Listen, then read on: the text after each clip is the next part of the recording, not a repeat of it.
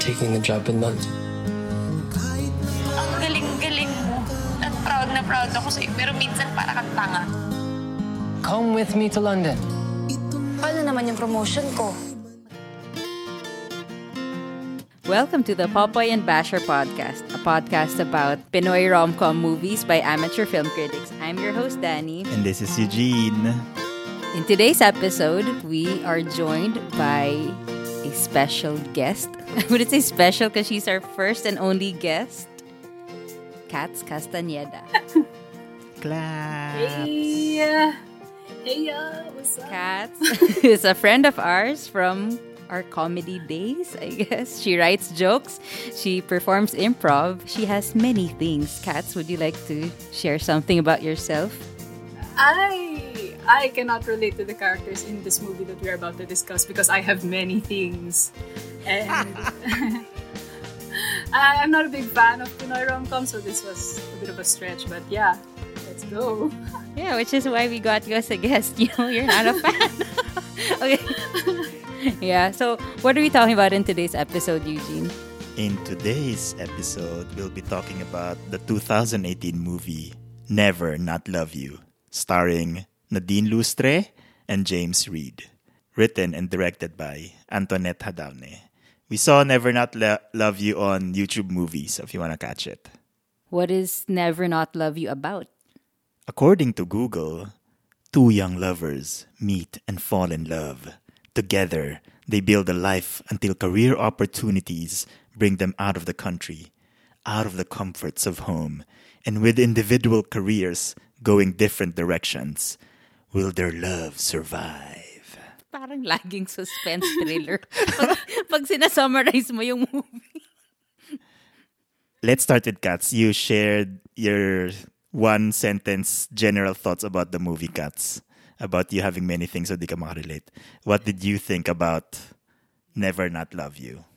I was frustrated and disappointed, but also very surprised. So, yun. I was surprised by something, which I will discuss later siguro. But I was frustrated, disappointed, and surprised. Specifically, those three emotions we will unpack.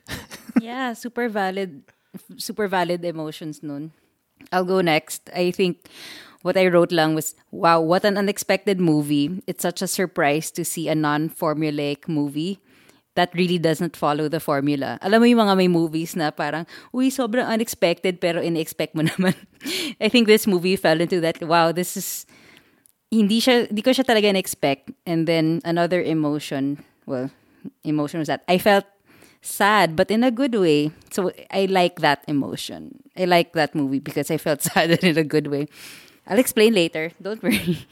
Excited ako sa mga emotions niyo. I'm just gonna say, I really enjoyed this higher elevation of motivation for living in life, not just love, but exploring something beyond that. And I wrote here a lot about dreams, following dreams, the dream police, and all that dreamy stuff. Mo ko tinuturo sa dream police. We're fans of Terrace House, if anybody there is familiar with the dream police. But yeah, I'm also excited to talk about how I felt that this elevates that aspect of life. Wow, so deep. Things you like, Katz. Let's start with things you like about the movie. I don't know if this is good or bad, but I love the side characters more than the lead. Kasi they serve their purpose as well. Like sino? For si Gio is yung character ni James, is yung mga naging friends niya and people surrounding him are always like his voice of reason. Kasi for some reason, hindi niya maisip sa sarili niya throughout the whole movie. Like, he doesn't change at all and doesn't think for himself. But his friends are there for him, which is nice. And, you know, sometimes friends don't do that for you, lalo na kung hindi pa kayo masyadong close na friends. Like, they're not honest. They'll be on your side, and the side characters here aren't on James' side all the time. Lalo na when they needed him. He always wanted to be affirmed in what he was feeling. Gusto niya ng kakampi, no? But, maganda yung purpose ng sidecar. And he never got that kakampi kasi both friends, I think the guy in the tattoo shop and the one of the bearded men, yung friend niya sa London, laging parang, ano ka ba, napaka-asshole mo, you're an idiot. So he never got that person to agree with him, diba? Which is, yeah, good point. Sinulat ko dito, actually, that's one thing that I also like about the movie. Pero I wrote it in a way na walang enabler na kaibigan. Because that's a very common side character, di ba? Yung, okay, you love her, this is what you want, let me validate that for you. Mm-hmm. Dito parang well-handled na, dude, you're a prick. Oh, like, what a brat you are. He gets everything that he wants. And even yung boss ni Nadine, yung si Joanne, yung Bing. boss niya was like saying, dude, are you sure? Are you sure you want to do this? Kasi parang, girl, isip ka konti. Meron akong comments kay Miss Bing. Oo nga. I think she deserves a separate podcast on her own. Special episode for Miss About Miss Bing. Bing. I super agree. The side characters are good. Si Miss Bing could have been a mentor. Pero ang galing nga, no, lahat ng side characters is against their dreams in some way. Yeah.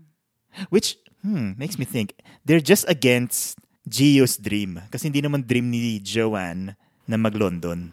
Tsaka kasi it portrayed a very you and me against the world relationship, which, the side characters are like, this is such a bad idea what the both of you are doing. Na parang, I think they're the voice of reason for these two people who know na parang, it's a very you and me against the world, and you prioritize yourself muna. Don't be selfish.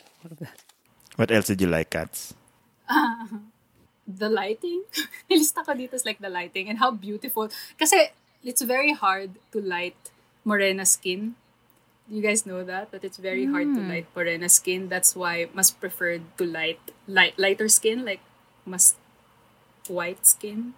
Because it's easier to light. So the lighting sa balat ni Nadine is like so beautiful. And I was like, she's shining. She's glowing. Bronze. No one's washed out. Bronze. So, ang ganda-ganda. And I'm also, I love the song. Yung talaga Prom? yung gusto ko dito. The song, I love that song so much. Mababa sa story. Ang Never Not Love You Yeah. for Cats. Like, hold have that points. thought. Hold that thought. Let's finish the things I like. Ikaw, Daniela, what did you like about the movie? I like that the dialogue was very good, and it didn't sound like, did I say found? It didn't sound like it was one of those movies written para maging quotable sila. In fact, I don't even remember much of the lines from the movie, kundi yung, Miss Me Mustard ba kayo? Nasa Jolly Jeep sila. And it makes sense now when I looked into, diba, when we watched interviews, or I think I read it somewhere na most of the lines were improvised. You can tell na parang it was just, they knew the premise, James Reid and Nadine, and then they just came up with the dialogue, I think, for the most part. So it felt very real, and that's what I appreciated and liked about this movie. And nga, tama naman yung morena, yung good lighting. I like the casting, surprisingly. I've never seen anything James Reid has been in. I think this is the first movie I've seen of James Reid, and it makes sense na yung casting tsaka yung, the actor and the character, like, ano siya, is he supposed to be Phil Australian siya in real life, and then also in the movie parang pakonyo yata yung role niya. So Swak na swak. So swak na swak. But then one of the things, maybe that was one of the things I liked pala about this movie, was laughing at his accent. Yeah, but Well, I thought we were gonna speak in accents in this episode. forgot. Well, what are we talking about in today's episode?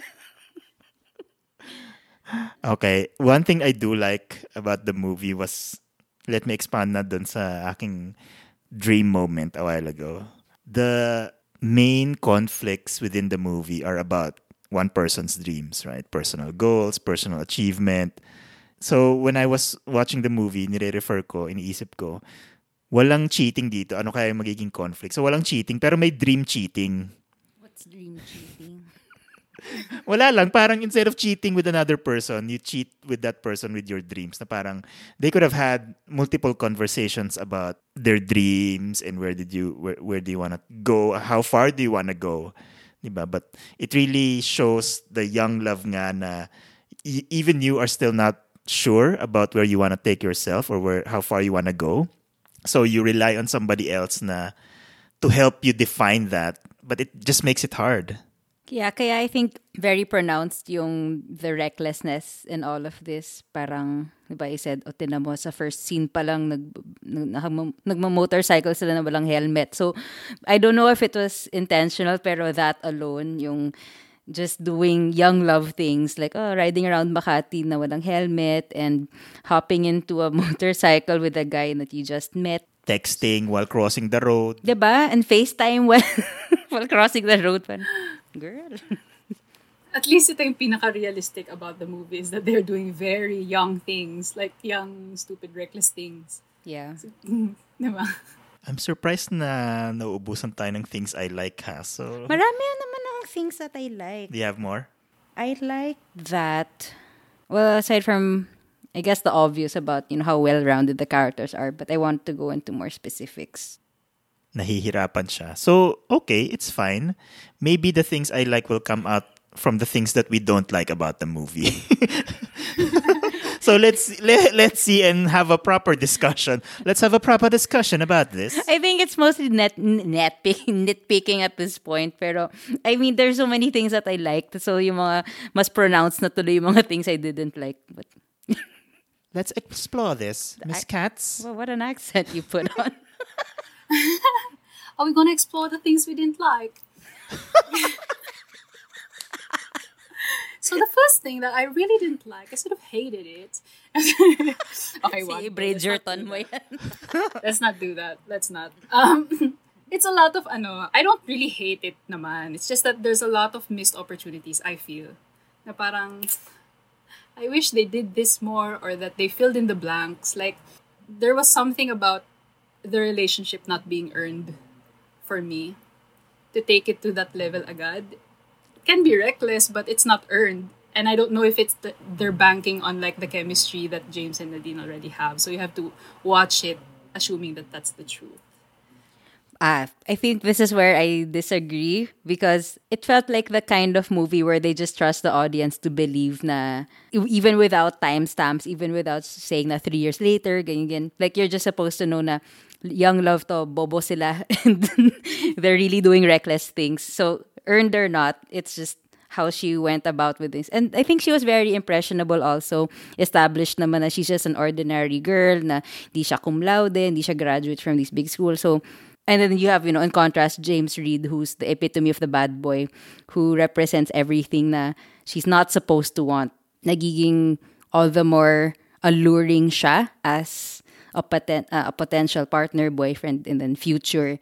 So, ang bilis, for me, it made sense. Ang bilis nag-escalate. For me, it made sense also because that adds more color to the fact na reckless nga sila, and not just reckless but really young, and more importantly, don't know yet where to take themselves. Hindi pa sila mature enough to know na, is this really a bad decision? Parang sadya nga na, you know how when you normally react, parang, bilis naman, uy, live-in na kaagad. Parang that's the point na, oo nga, ang bilis.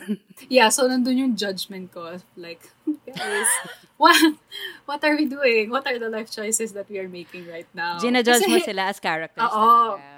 Oo, kasi talagang hindi ko rin masisi. I would have done the same thing, honestly, if I was that age and had that kind of freedom. Of not having parents, and then si James Reid has his own thing.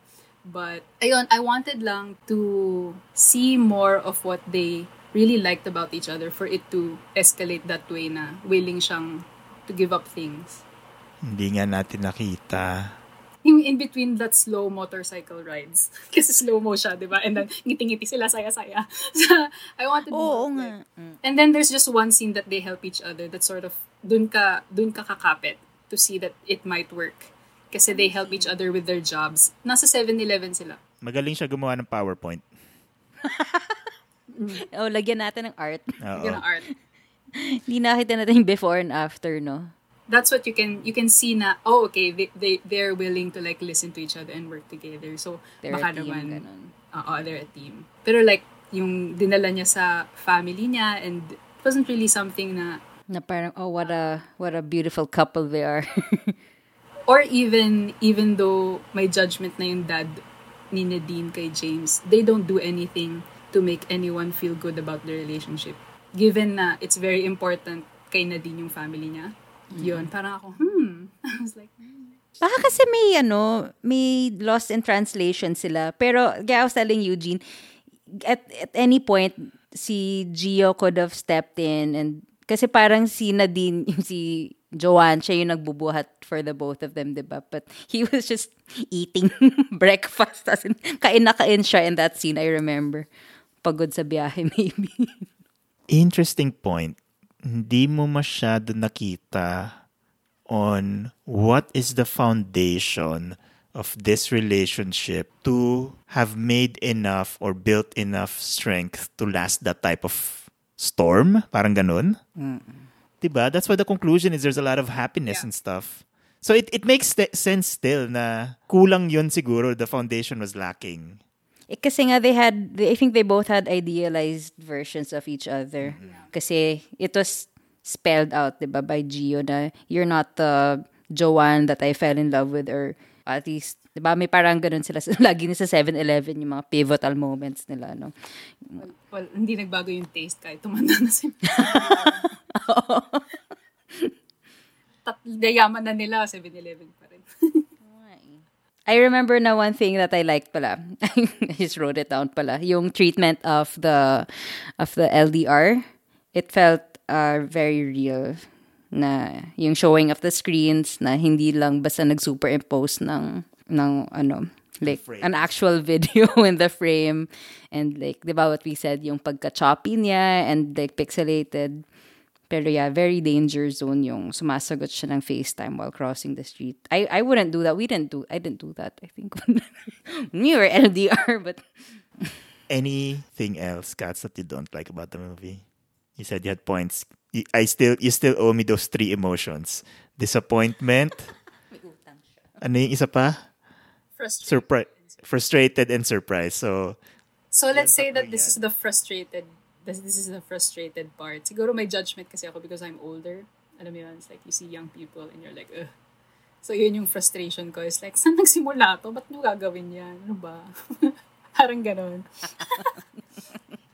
Tita. Ano yung mga specific moments na talaga, ano yung pinaka sobrang frustrated moment mo? Ano yung scene? Okay, yung moving together was nice. Like, that is something na I think all couples should do naman. Like, it doesn't matter sa akin kung mabilis or not, that wasn't the thing. Pero yung hindi siya willing, well, this is about the characters na rin, na yung character ni James isn't willing to listen to anything, listen to everything. Like, he doesn't know how to listen talaga from beginning to end. Like, sa character development na to. But that was the most frustrating part, is that things would have been handled better if he just knew how to listen. Yeah. And it's really immaturity, I think. Stop, look, and listen. Hindi nga siya But I get your point, Kats. And I was also complaining during the movie na he's so immature. So why would he listen? Diba? He's so immature. He doesn't listen. He doesn't use I statements. He's so selfish. Worst of all, palamunin pa siya. Nagigets ko na yung frustration mo. Gusto kong i-evoke yung same frustrations mo para I wanna know what scenes those are. But thinking about it nga, what a brat, what a prick. Palamunin siya, tapos ang lakas niya magreklamo about working. How can you say that when you haven't had that experience yet to the extent na your life depended on it, diba? Pati yung family ni Joanne.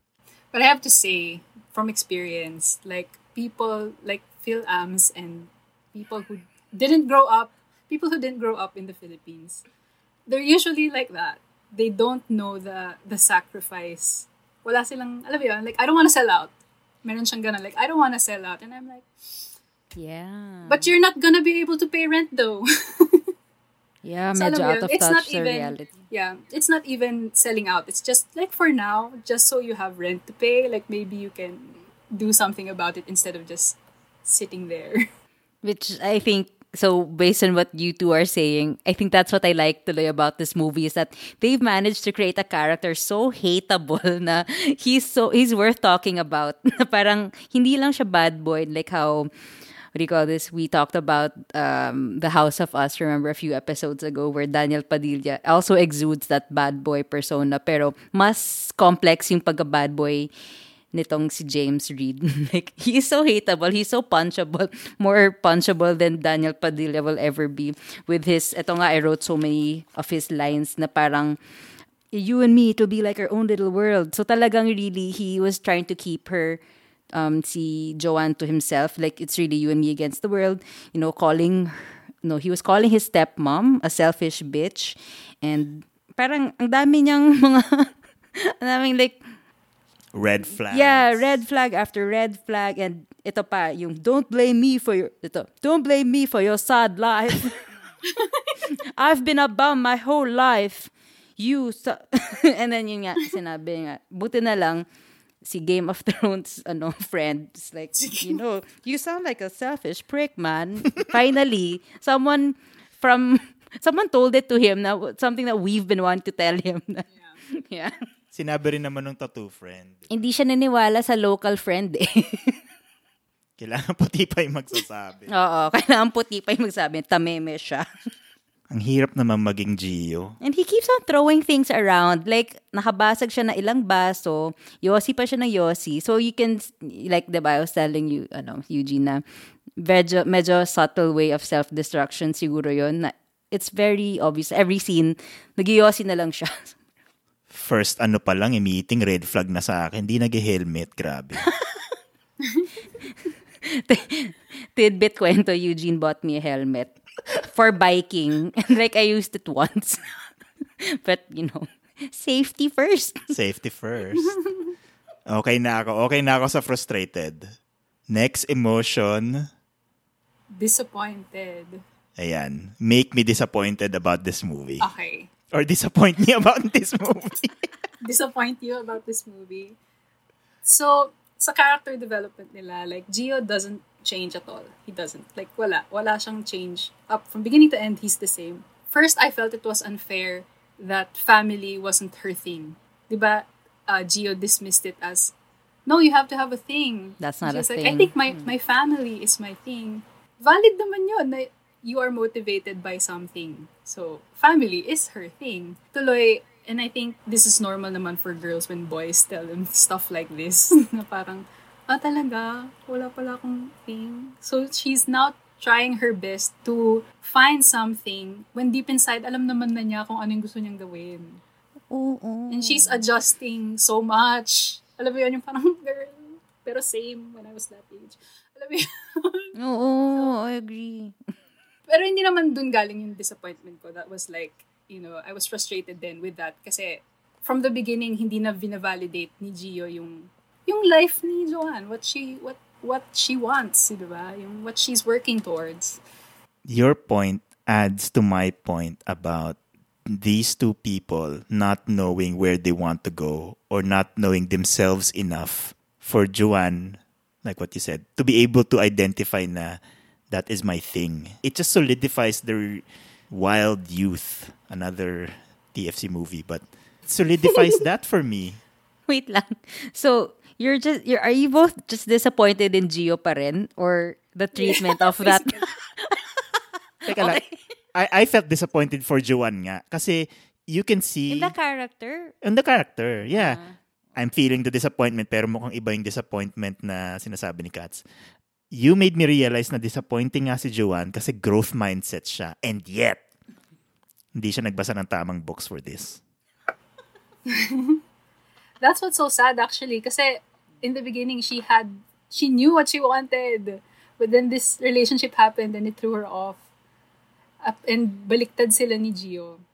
I would have wanted nga to see Joanne really thrive kasi all throughout the movie, parang she's still holding back, still considering him na parang sinusundo pa rin niya sa airport. Tapos parang, yes, love, ganyan. So, I would have wanted to see what would it be like if after, and I think we'll talk about the ending naman later, diba? Pero I would have wanted to see more of her naman thriving. But I really like that moment where she took her family on a joyride. Tas parang yan na yung pinaka, my thing is happening, making her family happy.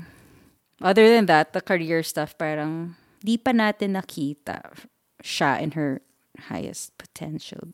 In her element. But again, then I feel with what you said, it wouldn't matter as much if she has realized na her thing is her family. Or she could have more things. You can have both things. She has many things. Sabi lang ni Gio kasi in-invalidate na niya eh. Family, that's not a thing. But it is though. Okay. Gets ko na. Na-disappoint na ako. gusto ko na nahahawa ka sa akin. Last point. Surprised. Surprise me. Well, okay, part pa to ng disappointment. I just want to share something that I thought they could have used better. Like, I would have had, it was so nice, so poetic if they did this. They had tattoos, diba? Yes. And every time Joanne gave up something for Gio, nagpatato sila. Every time. It was a big step. Naging official sila, get a tattoo. Going to London, get a ring tattoo. Diba? And then when it was fading, the relationship was like on the rocks na.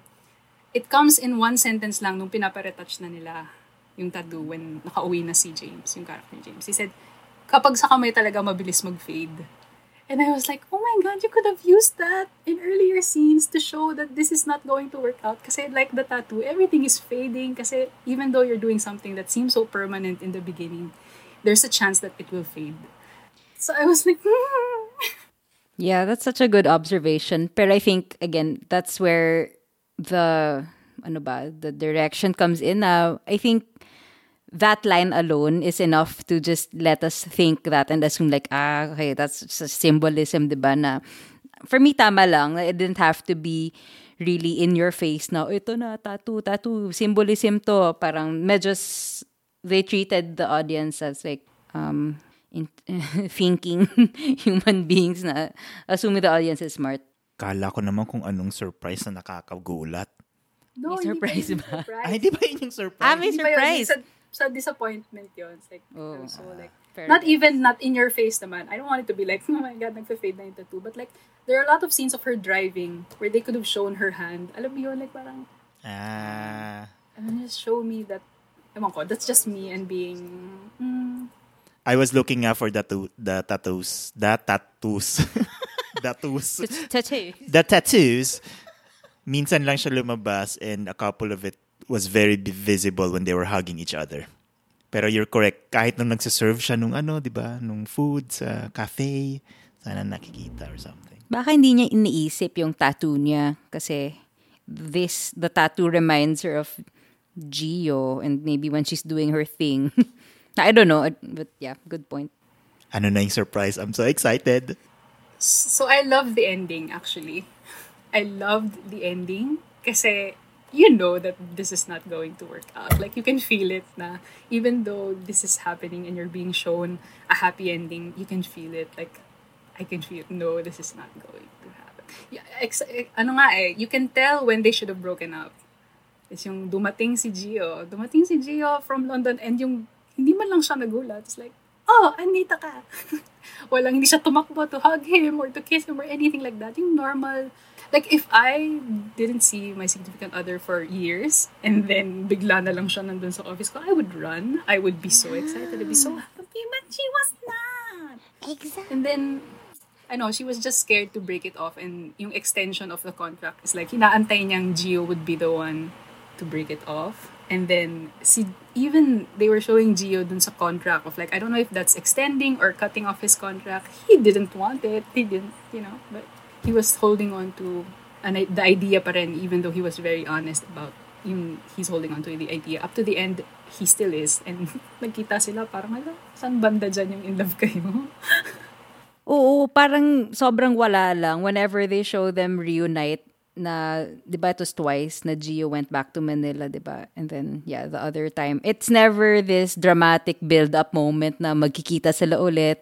And then, ba't hindi sila masaya or hindi siya masaya? I really like those scenes. I remember when we were watching, I was thinking, matatapos na? Because it felt so short. And then, for me, there were multiple times in the movie na, ito na yung ending. Kasi clear na naman, na-establish na na clear yung they won't end up together. But parang, it's a bit more, just a bit more. And then the final ending was like this whole vagueness for me to think about it more. Diba? We're talking about the ending now. What did you think about the ending? I think Daniela, because Kat's already surprised me. Surprise. I just want to say then that there was a point na I thought when she was driving her family around, I thought she was gonna change na and think about going to London kasi she finally has everything that she had set out to get. Alam mo yun, like she has the car now and she did this for her family. Kasi I feel like another confusing thing for me na nasa frustrated, disappointed part is that, and this is for you guys, a question for you guys na nag-LDR kayo. Like, I am just assuming that people in long-distance relationships talk about like a timeline man lang. Yeah. Didn't you? Like, We a rough did. timeline? Diba? I think we did. We did, especially the second time around. The first time, wala. So, this is just the very high-level kwento of this vagary. So, we were exes before, as in 10 years ago, and that didn't have a timeline. And that's weird, like oversharing. Pero parang, Sorry. yeah, no, it's fine. Parang wala lang timeline nun. I think we were 10 years younger, and I think Eugene wanted to like conquer the world at some point. So parang I got very impatient kasi I don't know where it was going. Tas parang, I guess I could relate with So, diba? So my conclusion is like correct that it's hard without a timeline. It's hard without a magugulat ka na lang dun sa movie. They said 2 years is not too long the first time na naghiwalay sila. And then they celebrate their 3-year anniversary apart. And like, did you guys not talk? What's here? What's the what? Alam mo yun? It's so I feel like confusing it's for me, different. for people in long distance relationships to not have a timeline. So alam mo na rin na it's not gonna work out kasi nga they didn't discuss it. And it depends on where you are in your life. I think that's very important. Dun sa movie that they show, they were very young. It's a very, I guess I can relate, diba? Sobrang young love mistake talagang trying to do things and assume that they're gonna go the way that you want them to. I think it really shows, again, the largest point that this is young love, wild love. We don't know stuff about project management. Dapat may timeline. Diba? Meron ng one good part si Joanne, growth mindset siya. Pero alam mo yun, if you're gonna live life and not saying treat it as a project, but parang those are clear items that you have to think about. We're not forever young. Communication. Diba? Communication. Sync up. Sync up. Retrospective. To-do list. Pros and cons Setting list. a meeting. Ano ba Diba? naman nagmi-meeting habang tumatawid ng kalsada? Exactly. Like, sit down, talk, communicate. Not you're in a bar and you answer. Magkaka-conflict kayo talaga. Naasar ako nung tinawagan ni Gio si Joanne sa bar. So, hindi shinare ni Joanne na, gonna have a party with my friends. Who are you with? Can you turn on the video call, please? Diba? Which, again, shows na kulang sila sa emails and sync-up meetings. Wait lang. Okay lang for me yun na him calling her up. I mean, it's how he reacted eh. He could be at a bar and drinking. Tapos parang, uy, looks like you're having fun. Enjoy. Call me when you get home. Pero he had to go all ballistic and like, sino yan? Sorry, no, may boyfriend ka na pala. Tapos sinagis niya laptop niya, diba? I think my point is, wala silang shared calendar. Di ba? Hindi, paano kung impromptu, inuman? Look what happened. Sa bagay, kung impromptu inuman. But still, No, he is still the way he is. Kahit planned yun, he's still immature. Kahit planned yun, at nandun pa rin yung poging Gab and yung mga ibang office mates because he does not like what he's seeing her do. I agree. Gio here in this movie was so immature, so childish. I want to go back. Palamunin ka pa. And that treatment since he was a child, he was still the same until he grew up. He always gets what he wants. Nag-London na siya't lahat. Meron na nga siyang project na everything's going well. He still couldn't listen. He still couldn't communicate. Okay. We have shared our thoughts about the ending. Okay ka na dun, Danny? Yeah. Okay. You said Geo, man. It's Gio. not the Geo Fans Club. Geo. Okay. Now, I wanna know, who would you recommend Never Not Love You to? Wait. Let's go the reverse order. Gusto kong hulihin si Katz. Ako muna. Ikaw muna, Daniel. Okay. So I would recommend this movie to. Initially, I wrote millennials, but like millennials are like old now. Millennials So tayo. everyone who happens to be watching this movie and are thinking about starting a relationship, like in their youth, kids in high school, early college, and I think it's safe to assume nga that this isn't necessarily a love story. It's just like parang cautionary pa nga siya na think about yourself first, prioritize yourself. Don't be reckless. And I would also recommend this to people who are tired of the usual, rom-coms just because there's a love team in it. Actually, I would recommend it to people who are a fan of love teams and then look at what happens if you idealize what love teams are supposed to be. Di sila masaya. I like your point about people who are starting a cautionary tale for young love, diba? Dapat required viewing to sa sex ed class, I think. But I would recommend this movie to young professionals who have opportunities overseas. Again, it's medyo spelled out well siya. But that's essentially what happened to me, Eugene. So you would say take it. I would say take it because as a youth of the nation, this feels like a way to easily learn, or this is a great opportunity, obviously, to learn more about yourself. Na pagbalik mo sa Pilipinas, you would have grown so much na when you see red flags, you can clearly identify it and clearly stay away from it. Because Joanne saw those red flags.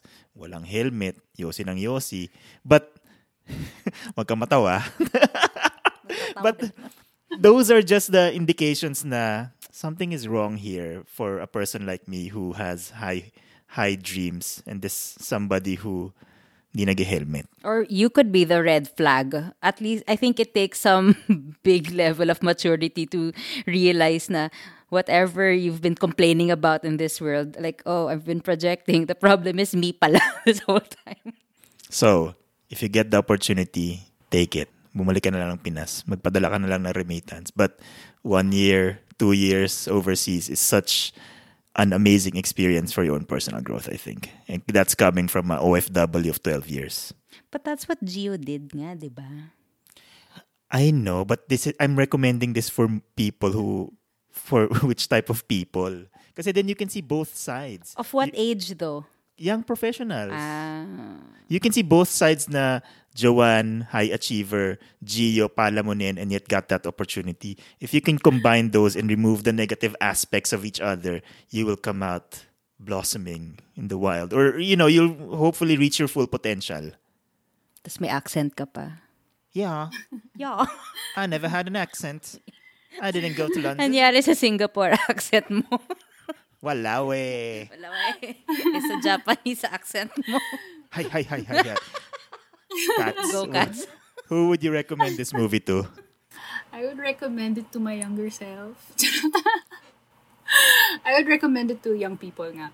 And people who are thinking of doing long distance. I think they will see what they need in order to succeed.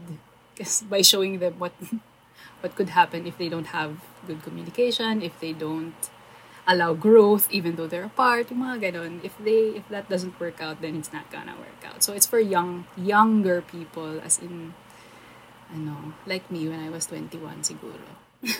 Curious lang ako kasi since Katz asked us a question, gusto ko naman tanungin si Katz na, so since you recommended this to your younger self, any particular reason why? Is there something that struck you in this movie? Yung share ko talaga, yung hindi... Tayo lang naman.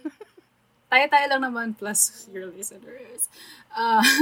Yung giving up things, giving up dreams for another person is something I did when I was young.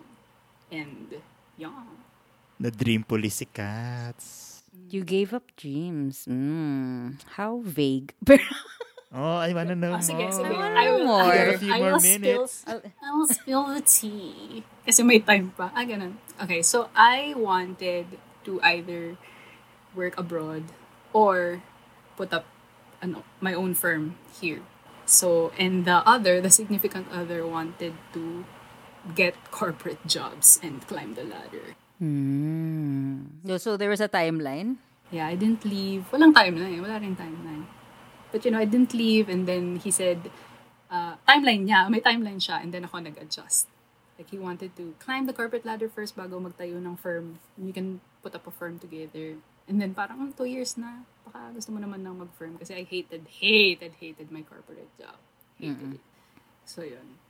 But it's a lesson. Hindi lang siya project management skills. It really is life management skills. It's life management, and no school, no course in college or high school will teach you this stuff. So people look at movies, and when people watch shitty movies, it's bad examples mostly. So people should watch this movie. Yes.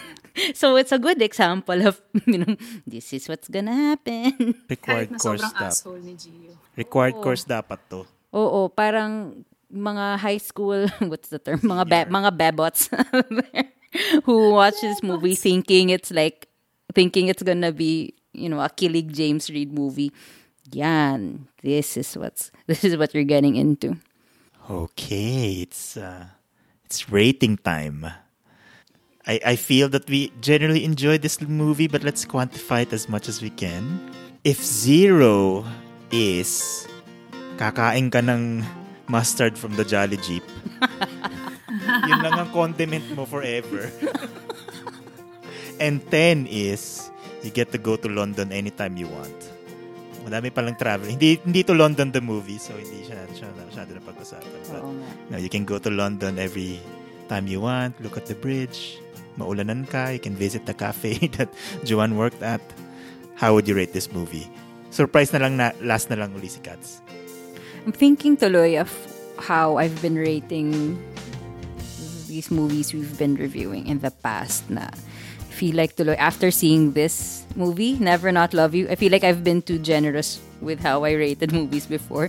So, do I raise it up? I want to give this like an 11 out of 10. So, it's going to London anytime I want, plus getting as much tattoos as I want. I don't know.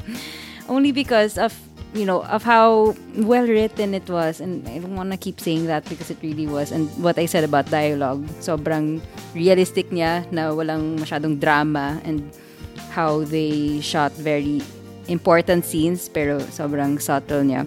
I really like that. And yes, James Reid is such an effective character to hate. Sorry, Gio. And tinamo, it evokes so much emotion, and I think any good movie that evokes this much emotion is, it ranks high in my list. Wow, 11 over 10.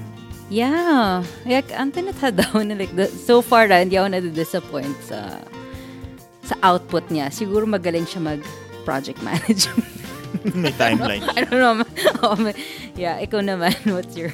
Ako also very high. I definitely put this in my must-watch, recommended watch. Hindi lang sa sex ed, but like for anybody who has a dream, which is everybody. So this is a 9 out of 10 for me. Watch it. It's definitely worth it for me. Katz, may surprise ka ba? I was gonna give it a low rating, honestly. Tapos na-realize ko now that we're talking na ang dami ko palang naramdaman. Like, it brought out so much, it gives so much wisdom in the package. So, I'm gonna give it a 10. Nasa gitna ng 9 at 11. I'm gonna give it a 10. So, lahat tayo magkikita-kita sa London. Oo. See you Kain later. tayo sa London, kain tayo sa cafe, tapos sigawan natin si Ned. yung the first Filipino waiters who come, excuse me. Grabe. So, from a very low rating, biglang pinerfect mo. Yeah, I realized, dami ko pala naramdaman. Ang dami ko pala ng laman, even though I felt like masyadong maraming slow-mo motorcycle smiling scenes. Oo. Pakilig na. Ay, but not really. So. Okay, and with that, thank you, Katz, our first guest ever. This has been the Popoy and Basher podcast. This is Danny. This is Eugene. And we have Katz. Bye. Thank you. We'll see you in the next episode. Thank you. Bye.